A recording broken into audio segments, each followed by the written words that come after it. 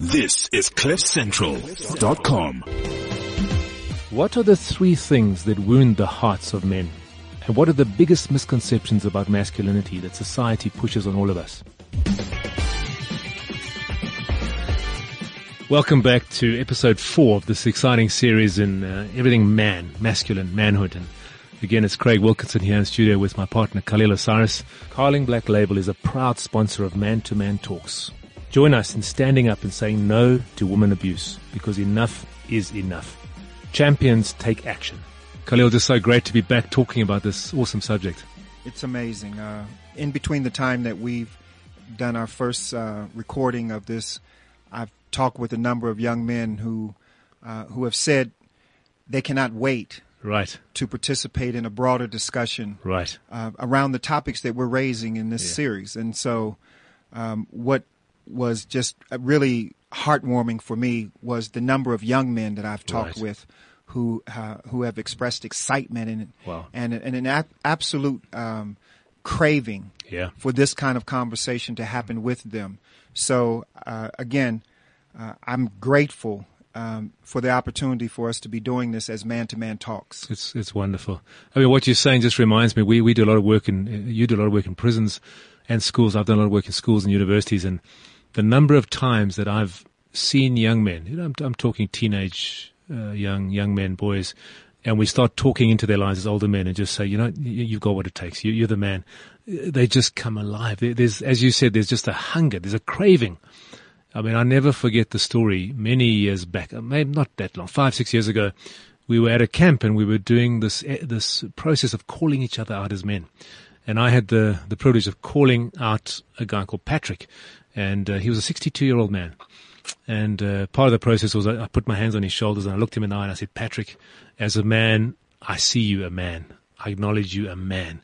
You stand here as a man amongst men. And tears just started pouring down Patrick's eyes. He was just, then he started sobbing. And, we just gave him space to do that. I mean, there's one thing us men are not good at doing is crying and watching other men cry.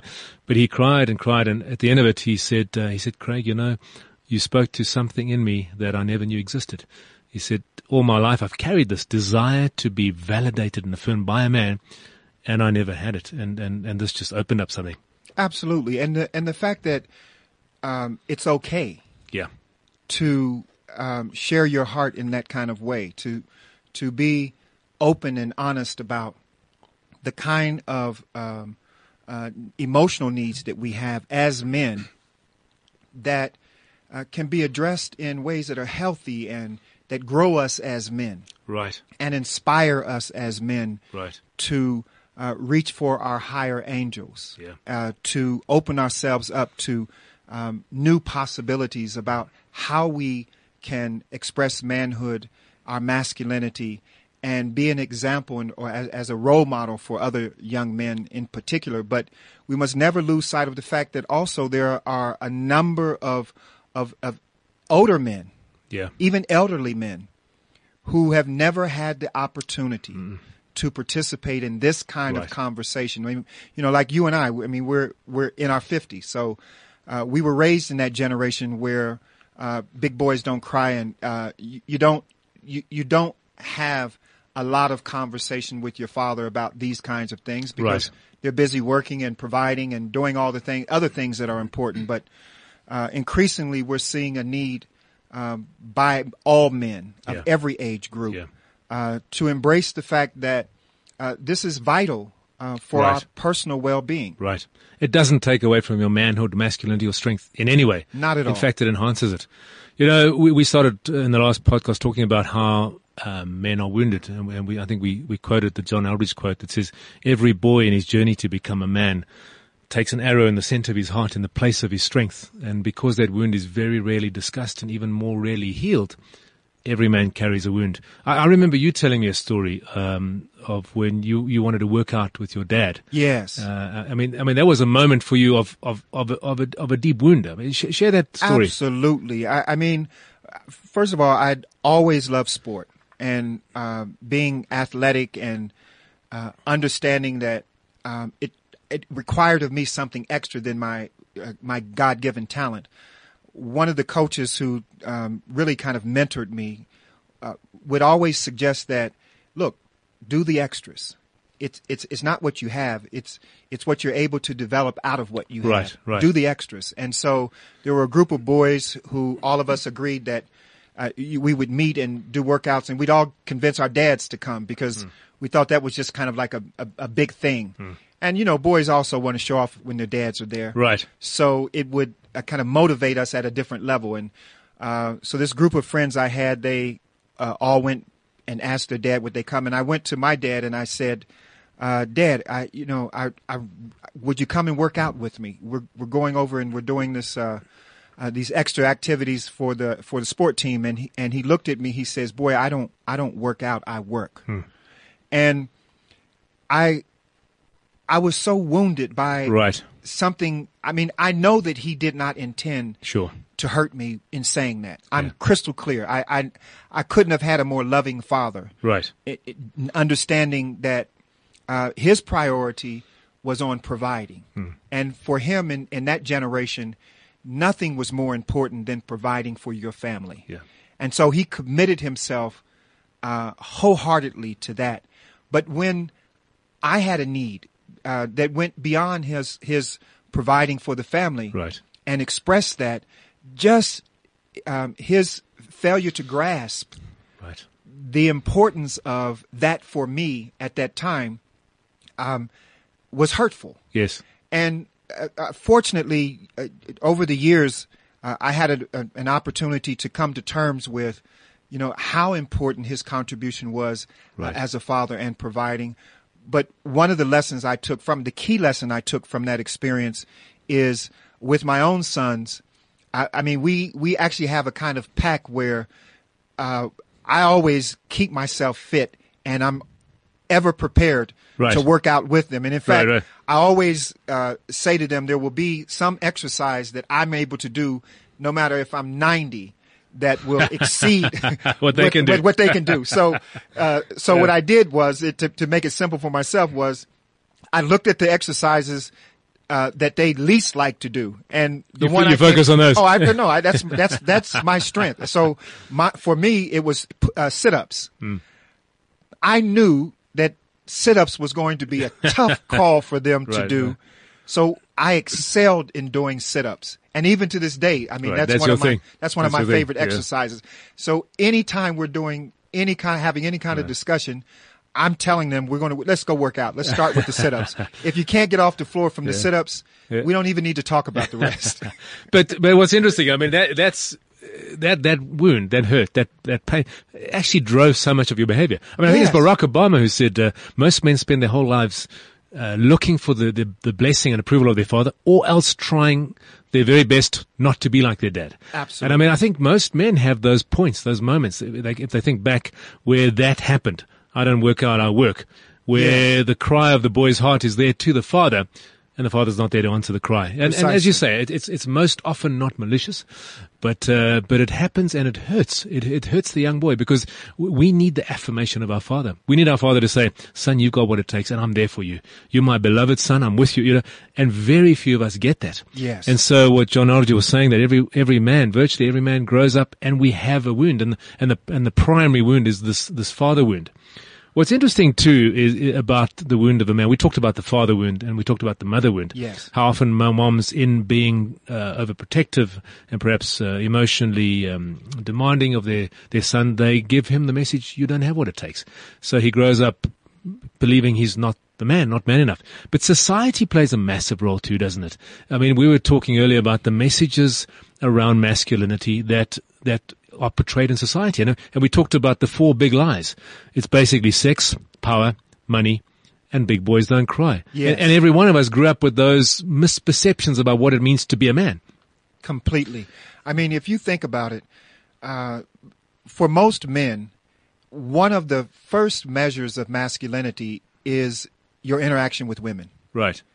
And so you will commonly hear stories of, and even see personal examples of the men who in your life who have who are most attractive to women, or who have the most number of women at their beck and call. And it becomes a measure of your manhood. It absolutely speaks volumes about that you're a real man, number one, right. and that you are such a real man, such an alpha male that virtually all the women are going to be attracted to you. Right. So there's this delusional sense Yes. that your masculinity is actually validated by the fact of how many women you have. And you look at the number of professional athletes and others who have talked openly about it. I mean, there's a story of Wilt Chamberlain, an American, late American, absolute all-star basketball player, who in his autobiography talked about he was with something like 100 women in one night. Now, every guy knows this is just physically impossible. Right. Yet he had to say it in his own autobiography. Right. To boost the ideal of he's being the man. He's the man, the yeah. super, the ultra man, alpha. Absolutely, Yeah. and it's just it leads to such caricatures. It really does. Of what manhood is. And it's such a lie. I mean, I remember watching a particular movie. I forget the name of the movie. I think it was called Hall Pass. And in the movie, it was these four guys, middle-aged guys that they were hanging around a park. I don't know if you saw the movie. Yeah, I did. And they said, I mean, they all had their stomachs. So and they said, man, if we weren't hitched, to our oppressive wives, we could have all these young, And the wives got wind of this and said, okay, guys, you go for it. Go for it. You got a week to do whatever you want. And I mean, none of them, but what was interesting was the one scene where the one particular guy did manage to get a young woman, interested in him. And I think she kind of took pity on him and said, I'm gonna. So there's a scene of him in the hotel room and she actually takes her top off and exposes her breasts. And she's a beautiful woman. And this guy looks at her and he looks at his ring. And even though he's been given permission. Yes. He says, put your top on. No. And for me, right. That is a man. That's a guy who can say no. Yes. I don't want this, actually. I mean, that's true. So the lie is that you need to be the guy who can, but actually the real man is the guy who doesn't need that. Who's who disciplined. Doesn't need, I mean, who's validated by things that have nothing to do with that. And even with conquering women. Absolutely. So, I mean, that lie, the whole woman lie, I mean, the sex lie and the power thing to you. I mean, we see this, the need to be powerful. We see it in businesses. We see it in churches. We see it in homes. The need, the sense that if I'm powerful, and it goes down to biceps too. And, guys in the gym and, I mean, you get into a gym and, if there's another guy watching, you're going to push a lot harder because there's this whole thing of I need to be powerful. If I'm not powerful, I'm not the man. Completely. Yeah. And so it leads to, again, the caricatures. Right. Of what masculinity, what manhood really is. And we perpetuate it. Right. We're complicitous in it as men. We perpetuate the lies. Absolutely, by our participation yes. in this craving for power, in this desire to have the most money. It's like, whoever has the most toys win. Absolutely. And you look at that and you begin to ask yourself, especially if you think about the average guy. Yeah. Just the average John or Joe that's out there, or tobacco, or whoever that person is, that's your average guy. Right. Look, it's unrealistic to think you're going to grow up and be a multimillionaire. Absolutely. It's unrealistic to think that the majority of women that you meet are going to fall for you. I don't care how handsome you think you are, and I don't care how much power you believe you have. Ultimately, you'll find that even the women that do come to you will very often be participating in the lie as well. 100%. Yeah, the lie that they've had. The lie that they've been told about what real masculinity is or what manhood looks like. Right. And so you end up in a relationship that's basically without any substance. Absolutely. And all of this, we're talking about what wounds men. So men grow up and they look at, I saw an advert the other day, this guy arrived in a Lamborghini, beautiful sports car. He got out the car and he had two beautiful women with him, one on each side. And he went into the building, went up, took the lift to the top story, and there was this pub. And he obviously, it became apparent he owned the building. And it started raining at this rooftop pub, but the clouds were low, so he clapped his hands. And there was a hydraulic system that raised the pub above the clouds, And so you look at this, it's so ludicrous. The entire picture of that was He's got 2 beautiful women. He's very wealthy, and he's got lots of power. And he's the man. So, I mean, the wound for us, Khalil, growing up is, apart from, not the father wound and the mother wound, is looking at the society and never measuring up. I mean, we don't measure, no one measures up to that. No one. Even the guys that, we don't, and it doesn't make us any less of a man, but we think we are because we don't measure up. I mean, I never forget, arriving at my kids' school. They went to a fairly affluent school, and I arrived in a borrowed car because my car was in the garage being repaired, and it was this beaten up old Mazda thing, and I pulled in and I saw these Range Rovers, and immediately my immediate response was to turn off and wait until they passed because I didn't want them to see me in this this car. But I said to myself, Craig, man, that is just so foolish. I mean, you're acting out of a wounded masculinity. You're acting out of a sense of, in order to be a man, you have to have the same level of a car as that. If you don't, you're not the man. Yeah, right. And it's a wound that we carry as men because we go through our whole lives competing and trying to be the man when we are. When you talked about the average Joe, Toboch, or whatever. Yeah. They are the man. Oh, no doubt. They are the man. Day in and day out. Absolutely. They don't have to have. Craig, that you triggered a memory, of experience I had with my youngest son. I had, just gotten out of prison. I'd been out about 6 months, and I managed to save up enough money to buy a car from this private owner. It was like an older model Buick, and it looked to be pretty well kept, but it was just a really older model car. And my son, I'd have to pick him up from baseball practice, and then we'd drive home. But what happened after about 2 months with this car, when we get on the highway, we'd get to about maybe 60 kilometers or 60 miles an hour driving, and the car would start to lose speed on the highway. Right. So all of these cars would be passing us on the highway once I got to about 60. Yeah. And so one day my son looks at me, and every day I was wearing a suit, had a tie for my job and everything. My son just looked over me and started laughing, and he said, "Dad, look, could you at least take off the suit and tie while you're driving me home?" Because it looks so ridiculous that every car passing us realizes they're laughing at us, Dad, and you're sitting here trying to look serious in this car.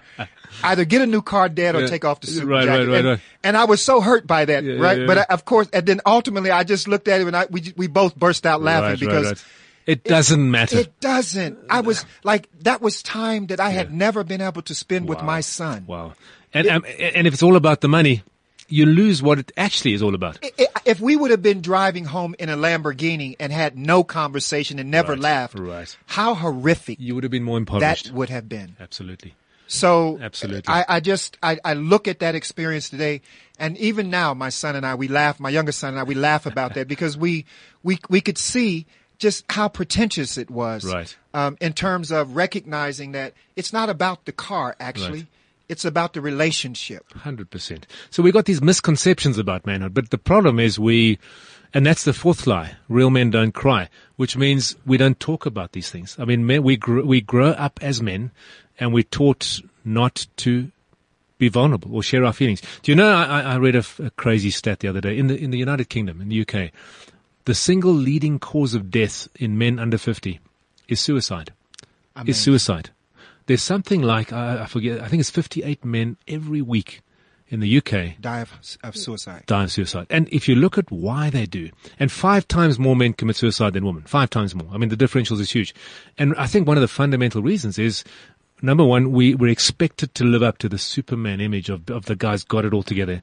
But number two, we don't talk about it. When we do have issues, I had a friend earlier this year. Oh, I know. I remember you telling me about this. Who took his life in his 50s, and it was an absolute tragedy for him. But Craig, tell me, I think our listeners need to hear that story. Yeah. Just in terms of the note he left and the thinking that he had that led to his suicide. Yeah. Just kind of elucidate that.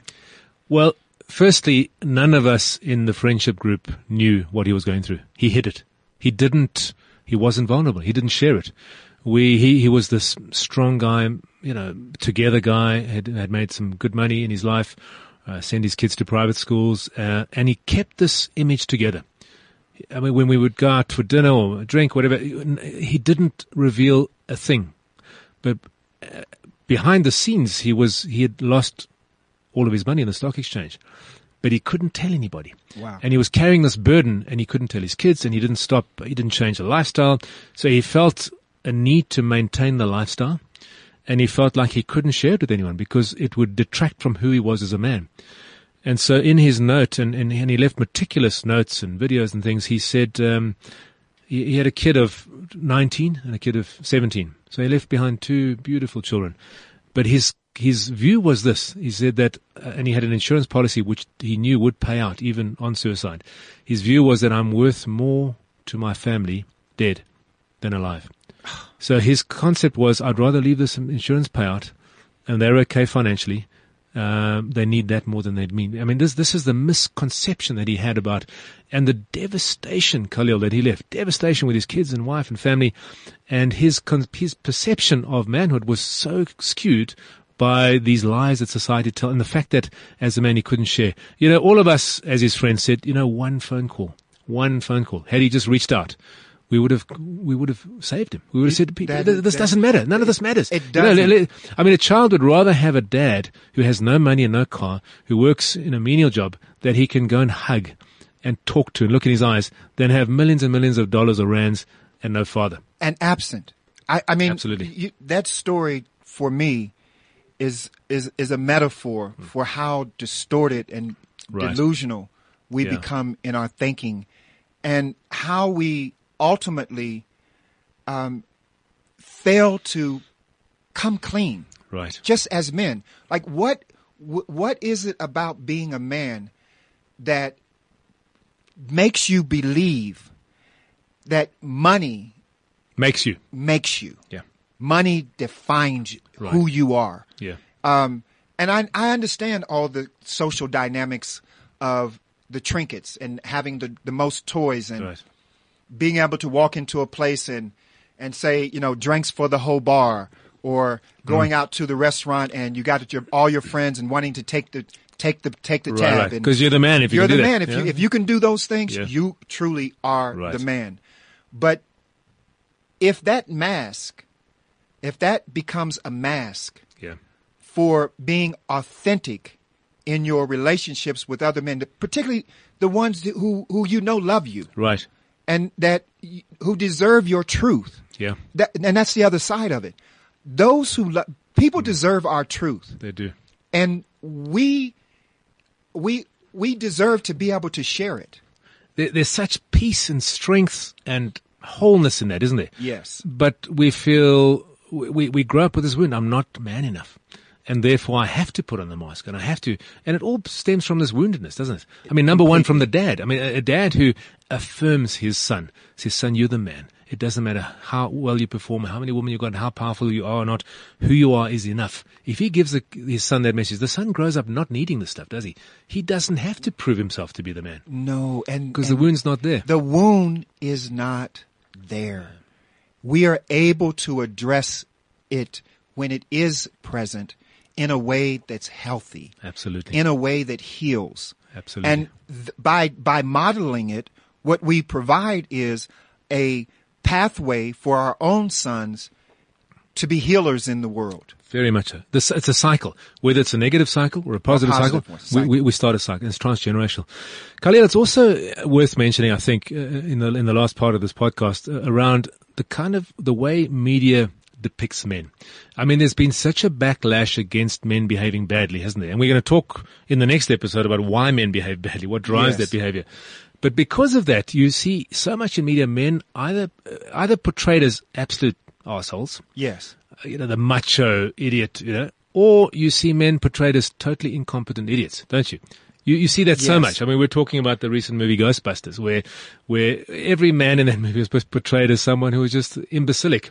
Yes. And so this is the image that young boys are growing up with. Men are, women can multitask, men cannot multitask. Yes. Women are fully competent. I mean, and that's fantastic to bring that message, because I don't think that's been out there enough. But the contrary to that is that men are portrayed as, you look at Homer Simpson, the cartoon character. I mean, What's the wife's name? I forget her name, but but she's fully together. She is so well. But he's such an idiot. He's such an idiot. I mean, he can't string a sentence together. Emotionally incompetent. I mean, a total imbecile. There was another sitcom, Married with Children. I don't know if you remember that one.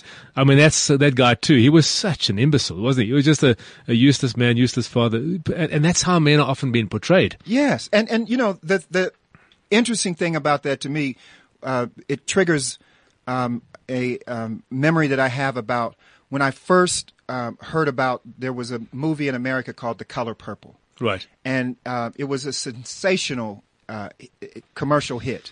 Oprah Winfrey did it, starred in it, was just an amazing story. And it focused on the African American experience. And the man in the movie, the main male character was a guy named Mr. Right. And what ended up happening is that Mr. was revealed to be a person who was molesting his own children, his own family. I mean, Wow. he was such a psychologically wounded man that he committed some really horrific acts of sexual abuse and gender-based violence. I mean, this was a classic case of it. And there was a huge debate in the African American community around this movie, and it created quite a bit of consternation on the part of many African American men. And one of the things that came up in discussions around this movie was that for too long in the African American community, we have been unwilling to acknowledge this level of abuse going on within our families. It's been like this shame. It's the shame and the secrecy around it. And I couldn't help but think how many women grew up holding themselves responsible for men who abused their power as men and who committed these horrific acts. So, and I'm saying that to basically say to our listeners, we're not trying to duck responsibility for the abuse that we commit as men. We're saying that, you know what? No excuses. Right. There are no excuses. As men, we step up to the plate. And I personally, I take the position of Maya Angelou. Nothing human is foreign to me. Right. So when a man behaves poorly, when a man is abusive and sexually violent against anyone, then as a man, I'm perfectly prepared to say that I take ownership for being part of the solution. Right. I cannot be held individually accountable for his individual misbehavior, his individual abuse. But what I can do is say that I am going to make myself accountable for being an example of how men should conduct themselves. Right. And so we want our listeners to know, the men who are listening, please don't think that because it's not you personally who's doing this horrific behavior or abusing women, or you don't recognize yourself in that scenario that men are trash. Don't take that personal. What you ought to take personal is the fact that you share in the responsibility to be a better example. Right. And Khalil, I think it's so important to look at the average guy. You know, the guy who is not abusive. He's not particularly bad in any way, but for us each as men to actually look at ourselves inside and say, inside me is a boy. And that boy had needs growing up, and that boy had questions, and he brought the questions to his father, and in the absence of the father, he brought them to his mother, and he brought them to the media and to the world, and in many ways, almost no man have those questions been properly answered. And so the average guy carries this sense of, am I really enough? Yes. Am I enough? And in the extreme case of what you're talking about now, where men resort to abuse, that's a power thing, isn't it? It's a need to express power, aggressive violence. Why? Because I don't feel like I'm enough. I need to prove myself as a man. Precisely. And I think all of us as men need to just look in the mirror and say, I carry a wound. There's, there are times when I don't feel man enough. When I'm next to a very manly man in the worldly sense, I feel like I'm not quite enough. When I see a guy who's driving a car better than mine, I feel inadequate. When I feel a guy's got a very beautiful, I don't feel enough. And this, I think, is so important for us as men we all carry this, all of us. Yes. Even the super athletes that you were talking about. I mean, they still feel a need to go out there and get more women and have more sex and more. Why? Because they still feel inadequate. We look at them and they're muscle bound and they're successful and they're wealthy, but they still feel less than. Look, you can tell it, Craig. You can see it. Here it is. You have a professional athlete. He's got a wife. He's got children. He travels around the country and around the world playing sport, being paid millions and sometimes tens and hundreds of millions of dollars for his talent, and has a woman in every city. Right. Has a woman at every place that they have a game. He's quite content, and then actually in some cases compete with some of his peers on how many women they can have. And that I just think that comes out of the woundedness and Absolutely. this whole kind of maniacal desire for power. Right. Those men are not okay. No matter what it looks like on the outside, inside they're not okay. And in that sense, they reflect the average guy who also doesn't feel quite okay inside. And I think, we're going to move on in forthcoming podcasts to what is the solution for this? How do we find healing for ourselves? But I think, for us to give permission to every man to look inside and say, you know what, inside me, to some degree or another, inside this strong, mature man is a wounded boy.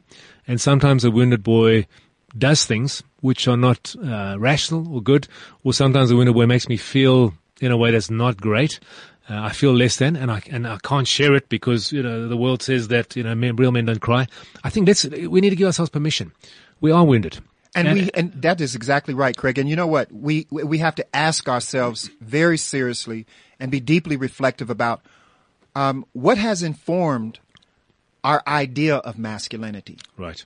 And clearly, if you have relied on the media, popular culture, to define what real masculinity is, what healthy manhood looks like, you are in a lot of trouble. Absolutely. You are going to damage a lot of people, particularly the ones who you say you love. Starting with yourself. Starting with you. And I think that's the key, for us to realize, gosh, we've grown up in this world, which is not perfect. We've grown up imperfectly fathered, imperfectly mothered, and we carry this inside us. And how do we, as men, deal with this, almost refather ourselves and get to a point where we are behaving as true men? So, Khalil, I think we've come to the end of the time, but what a fantastic conversation. Next podcast, we'll talk about why men behave badly. Looking forward to it.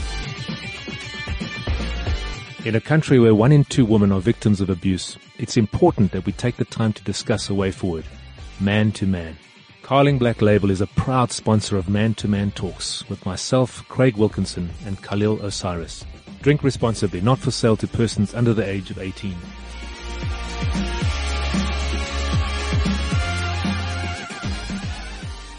This is CliffCentral.com.